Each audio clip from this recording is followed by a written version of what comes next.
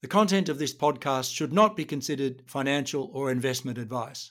All interviews and discussions are opinions only, and the podcast has been created without taking into consideration the listener's financial objectives, financial situation, or needs. Listeners should obtain independent advice before making any financial decisions.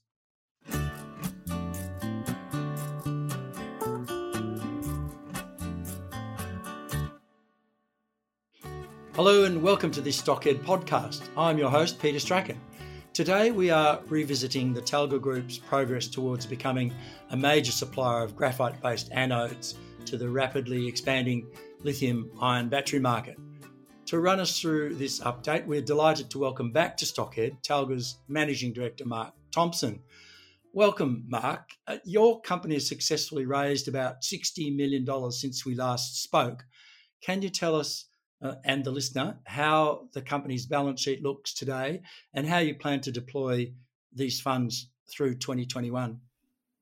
Sure, thanks, Peter. Well, that number's largely accurate, I guess, pro forma for the end of the quarter.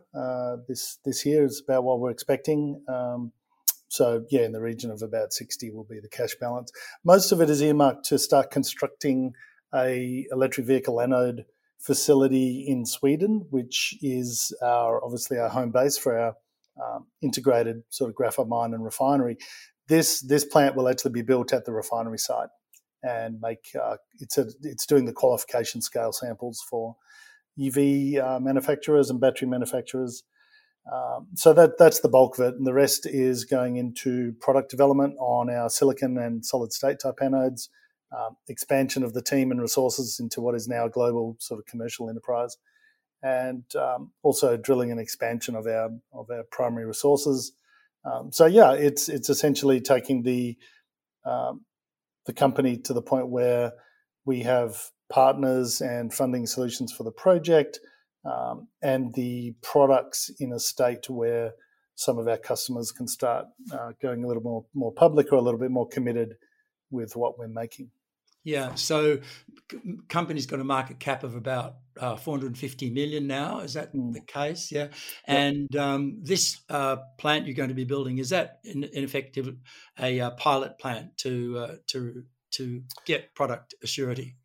Look, I guess it can be called a pilot plant, but it's mostly qualification. We've already been piloting at different scales with toll partners and at our own plant in Germany. So it's not so much around the piloting of processes, although that is part of it. The bulk of it is because when you make materials that go into batteries for electric vehicles as compared to appliances, laptops, electronics, phones, that sort of thing, well, the automotive industry has got very strict development requirements on quality, and it requires you to have a continuously operating plant that they are auditing before putting orders in for things. So it is more of a qualification plant. At the same time, it will provide us with much larger scale of material for them, and is the last step before the commercial plant starts getting built. Yeah, that makes a lot of sense from their point of view. So the company is working with several industry and technology partners as it refines its anode technologies and has received grants to support its development work from government instrumentalities very recently and several ESG-focused funds. When does the company expect to have the technical issues around its anode project at the point where construction and then manufacturing can commence? I guess in some ways, apart from obviously this qualification process and sort of scaling up of some of the processes, but most of the equipment we use is off the shelf from our suppliers, and you would actually be able to go into production now. But what you're waiting for is the process requires of the buying, the procurement process of the customers is a multi-year sort of testing of the material, and at the same time the permitting of the sites and the building of the sites takes some time. So we're still on track for commercial production in 2023, which is also when the demand for the extra volume is required. So it's not like a metal that you can just dump into the market and someone will buy it from you at a certain price. It's entirely based around customized acceptance of the material. Yeah, I know some of the lithium producers, downstream producers who are making the lithium carbonate, have had, basically it's taken 6 months, 12 months to get their lithium carbonate into actually battery plants, because there's quite strict quality controls. Yeah, and it's important though to recognise though that isn't an issue as such. That's just how that industry works. It's a requirement by the customers. That is normal. It's not extraordinary. No. It just differs from the people that work in raw materials and just base metals. Obviously, it is a different thing on that, but that's because these are more advanced chemicals, and that's the way the current industry is. It's not necessarily an issue. Yeah, it's not a commodity business, as you say. It's advanced chemicals. So I understand that there are in fact 2 projects that the company's got on the table at the moment. There's the initial anode materials project, about which we're speaking now, and then there's the downstream anode manufacturing project, which would follow, which would be actually going downstream to make the anode product and sell that directly to the battery maker. Well, yeah, essentially it's one just integrated project really, where you have at one end active coated anode material getting sold to a battery manufacturer, and everything from there to the ground you own and are actually running. And then you have the scale up of that project over time. And then within it, you have different anode products coming out of it. So you currently have a 100% graphite anode product. Then you also have one with an increased amount of silicon in it coming out as you scale up. And you also have so it's more of an R&D level at the moment, but you'll probably have a solid state, which is a sort of combination of your graphite and some other materials in there as a compound. Yeah. So it's probably more to see it as one single integrated project that may take place. Different parts of it could expand over different countries over time to take advantage of different economic opportunities in those individual countries. But the overall spine of the whole thing is that single integrated graphite to anode development. Yeah, so last year you came out with the Vittangi pre-feasibility study, and then we've seen more recently the Nisca feasibility study, which is something which would begin in sort of 2025 and follow on. Yeah, exactly. And so this is just because the time frame of these sorts of projects, any sort of resource project, is very many years, whereas the market demand is actually increasing exponentially very quickly. Yeah. So you have to look ahead and start planning things out, and it's very hard. You don't know what the volumes and pricing and everything else are going to be at that stage, but certainly we see enough demand from our customers to support this and many multiples actually of what we looked at with Nisca. We actually think we're still being very conservative. Yeah. But the drivers and the tailwinds are extremely strong for that expansion. And I guess I should point out though that the Vittangi project PFS is being done now we're completing a DFS on that's due next month. Yes. The DFS doesn't expand. It can't do anything new. A DFS is just a much more accurate PFS, right? So it's not anything new. That just is on our Nonsfara South deposit. And then the Nisca study looked at, well, what if we add 4 times that volume in the project? How would we build it? And in future, what we see is integrating them together. So you've just got one single project which would be outputting just over 100,000 tonnes of anode, which would make it the largest natural graphite anode producer outside China and possibly in the world. That's great clarity for investors, Mark, and I think that's really sewing it all together like that's really useful. So how do you think the anode project would proceed in terms of its corporate structure? Will it require a period of pilot plant evaluation? And you've already covered that to some extent at scale, or will there be some sort of staged ramp up to full production? And what is expected the capital costs of the anode project? I mean, initially I think there was a sort of $1.2 billion figure put out for the Nisca project, but I'm not sure how it starts up. Yeah, that's in the second half of the decade, that number. And I think by the time we get there, we had to, being a scoping study, have plus or minus like 40%. So I think a lot of the plus 40% ended up on the capex. We expect some pretty material reductions in that in future, but that's the way it's got to be written down. So it's actually about $200 million actually for the first commercial project, and for Nunspar South, which is the Vittangi DFS. That's what the number was in the PFS. The DFS has to be even more conservative, so I wouldn't be surprised if that alters. That's pretty normal. But yeah, it's a very, to be honest, it's a very doable number now. Probably 1 to 2 years ago, that would have been quite difficult to look at from a purely banking point of view. Our strategy was to introduce partners to help develop the project, and that would normally take the place. I'm not saying this is what's going to happen, but the discussions are around a potential joint venture where you have a joint venture vehicle, you decide what to put into it, what assets to put into it in the mine, the refinery, other things like sales distribution, technology, yes or no. And incoming parties, it's public that Mitsui and LKAB, who are the state-owned mining and technology company, they would at the moment look at, that's the sort of thing they would look at as being partners. And how that affects Talga is that any incoming party that we're sort of selling some of the project equity to, not the company equity, but the project equity to, would be expected to pay for not only their share, but some of Talga's share as well. That would be a normal. Exactly. So, to be honest, nothing fancy. Just looking at, but we're looking at, well, what's the minimum amount of finance that Talga will have to face the liability of? Sure. How do you make the capital you do need as cheap as possible? Balance that up. You get a carry from your incoming partners. That's the normal. Yeah, and to be honest, it's fair to say that right now there's actually, you could go 100% like project-based finance with partners, all the way to 100% just debt finance with someone, which is not necessarily the way to go. Obviously, you could do a lot of equity too. We're trying to avoid that.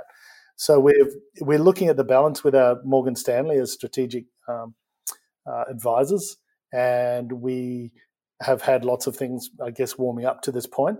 And the DFS, to be honest, is that we're putting out next month on the project is not actually it's not for the investor market. It's a process we have to go through as the part of the project valuation in the funding discussions to finalise things with these partners, other potential partners, banks and other potential financing agencies, sovereign wealth funds, government-related funding.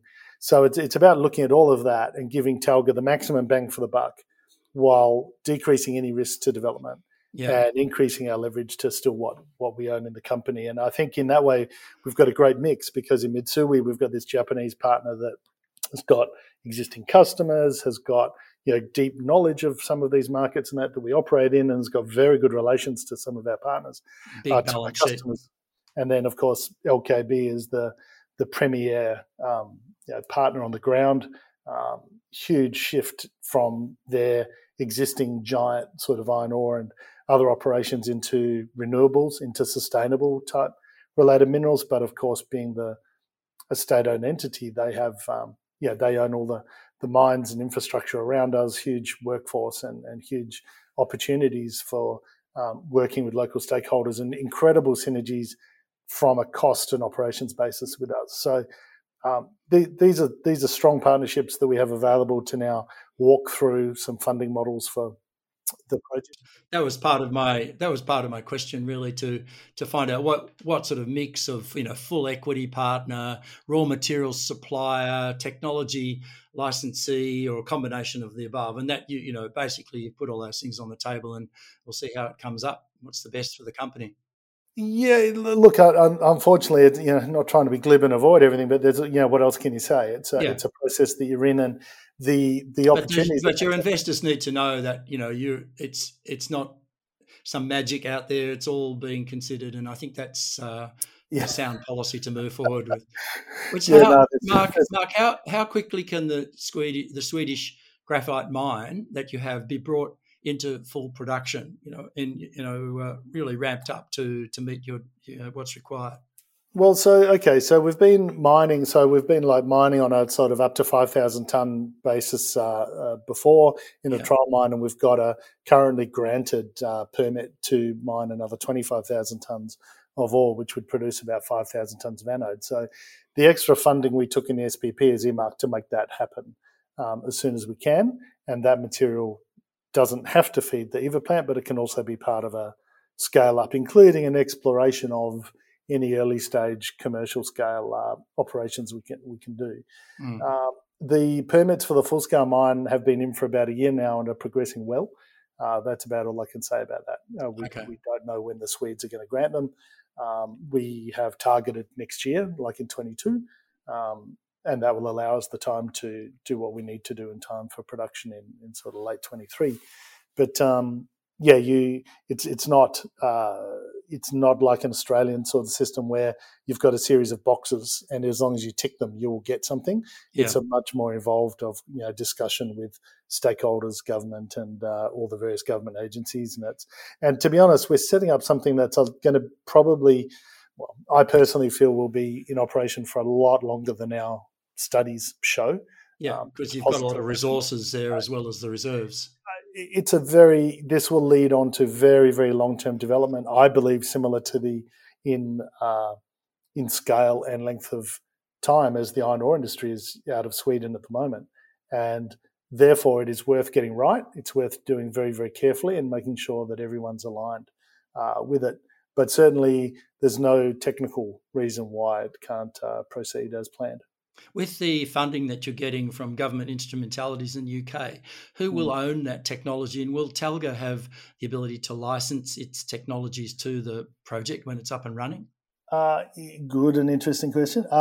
We've already been developing a lot of our anode technologies in the UK anyway, so we own it already 100%.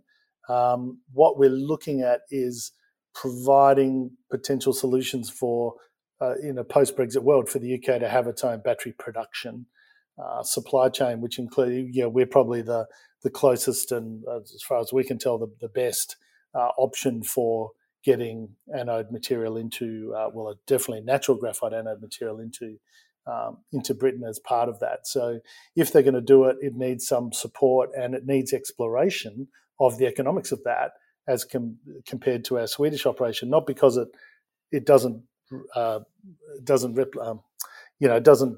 replace it. It's an extra. It's a growth option. And so these studies, the co-funding from the government, sure, if we have someone else set up something and we can license some tech or something to them, but they're actually economic studies to look into the feasibility of building separate production facilities than Sweden in the UK to help electrify their transport industry. And that's just a wonderful growth opportunity. And so it's well worth. And the fact they're helping co-fund it shows, that they're very serious and committed to it. Yeah, well, there's no doubt there's going to be demand for this product going forward. We've got Elon Musk saying he'd be building electric trucks at the moment, but the trucks are going to have 500 kilowatt hour batteries, and there's not enough batteries. There's not enough battery materials being built to make trucks at scale. So, that's a challenge. Look, on that subject, we spoke to a company the other day that currently makes trucks, and we knew they were electrifying, but we didn't know they were looking to sort of making their own batteries and so forth. And when we looked at their demand curves for the second half of the year, you can easily, to be honest, you're seeing between, say, 50 to 100,000 tonnes of anode needed just for that one company. Yeah. And that currently isn't included in the demand curves within Europe or the world. So to be honest, every month we speak to companies that aren't currently being included in the proposed outlook, the capacity required in the market. Yeah, and Tesla's already stopped talking about gigafactories. They're talking about terafactories now. Bigger factories, build a bigger factory. Exactly. They're talking about going through what will need a total of about 3 million tonnes. Yeah. And that's just the one company. And of course, they won't actually probably be the largest when it comes to the total volume. Yeah. So Mark, just finally, I realise we're still a couple of years away from seeing revenue stream, but can you tell us about the structure of the proposed anode sales agreements with the downstream battery giga/tera factories that we're going to see in Europe? Look, the official answer is, of course, not, but I can just speak quickly to a range of things coming up so that maybe you can get a feel. These things are very much unlike normal sort of metal offtake agreements. Yep. Some of them are discussions around very long-term offtake, including things like equity financing in the project. Others are very light on, just looking at small volumes in repeated amounts. Some of them are trying to become like some of the car companies want to have cost plus type pricing.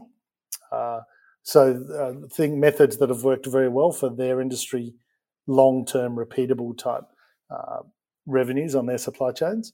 But those sorts of things are not normally done in mineral type developments. Your downstream partners are likely to be participants in the project in any case, the way the funding is being sort of roped together. Yeah, there's quite a few things evolving, and I think the best thing strategically is probably to have one or two key players with cornerstoning of, and in those you might suck up a bit of pain on a few deals. It's just depends on the timing, and on the balance, you want that to float to take advantage of what we believe will be much higher prices around 23 to 25 when the demand is starting to really start cranking up. So we want to be careful to not actually lock in anything, to be honest, because not only ourselves but other people in the market are seeing much higher prices as demand continues to fly. Brilliant. Okay, Mark, well, thank you for coming in and talking to Stockhead today, and I will look forward to seeing you in sort of April once we've got that DFS numbers out and you're a bit further down the track with all of the arrangements to actually press the button and start building the thing. So thanks for coming in, and we'll look forward to talking again soon. Thanks, Peter. See you then.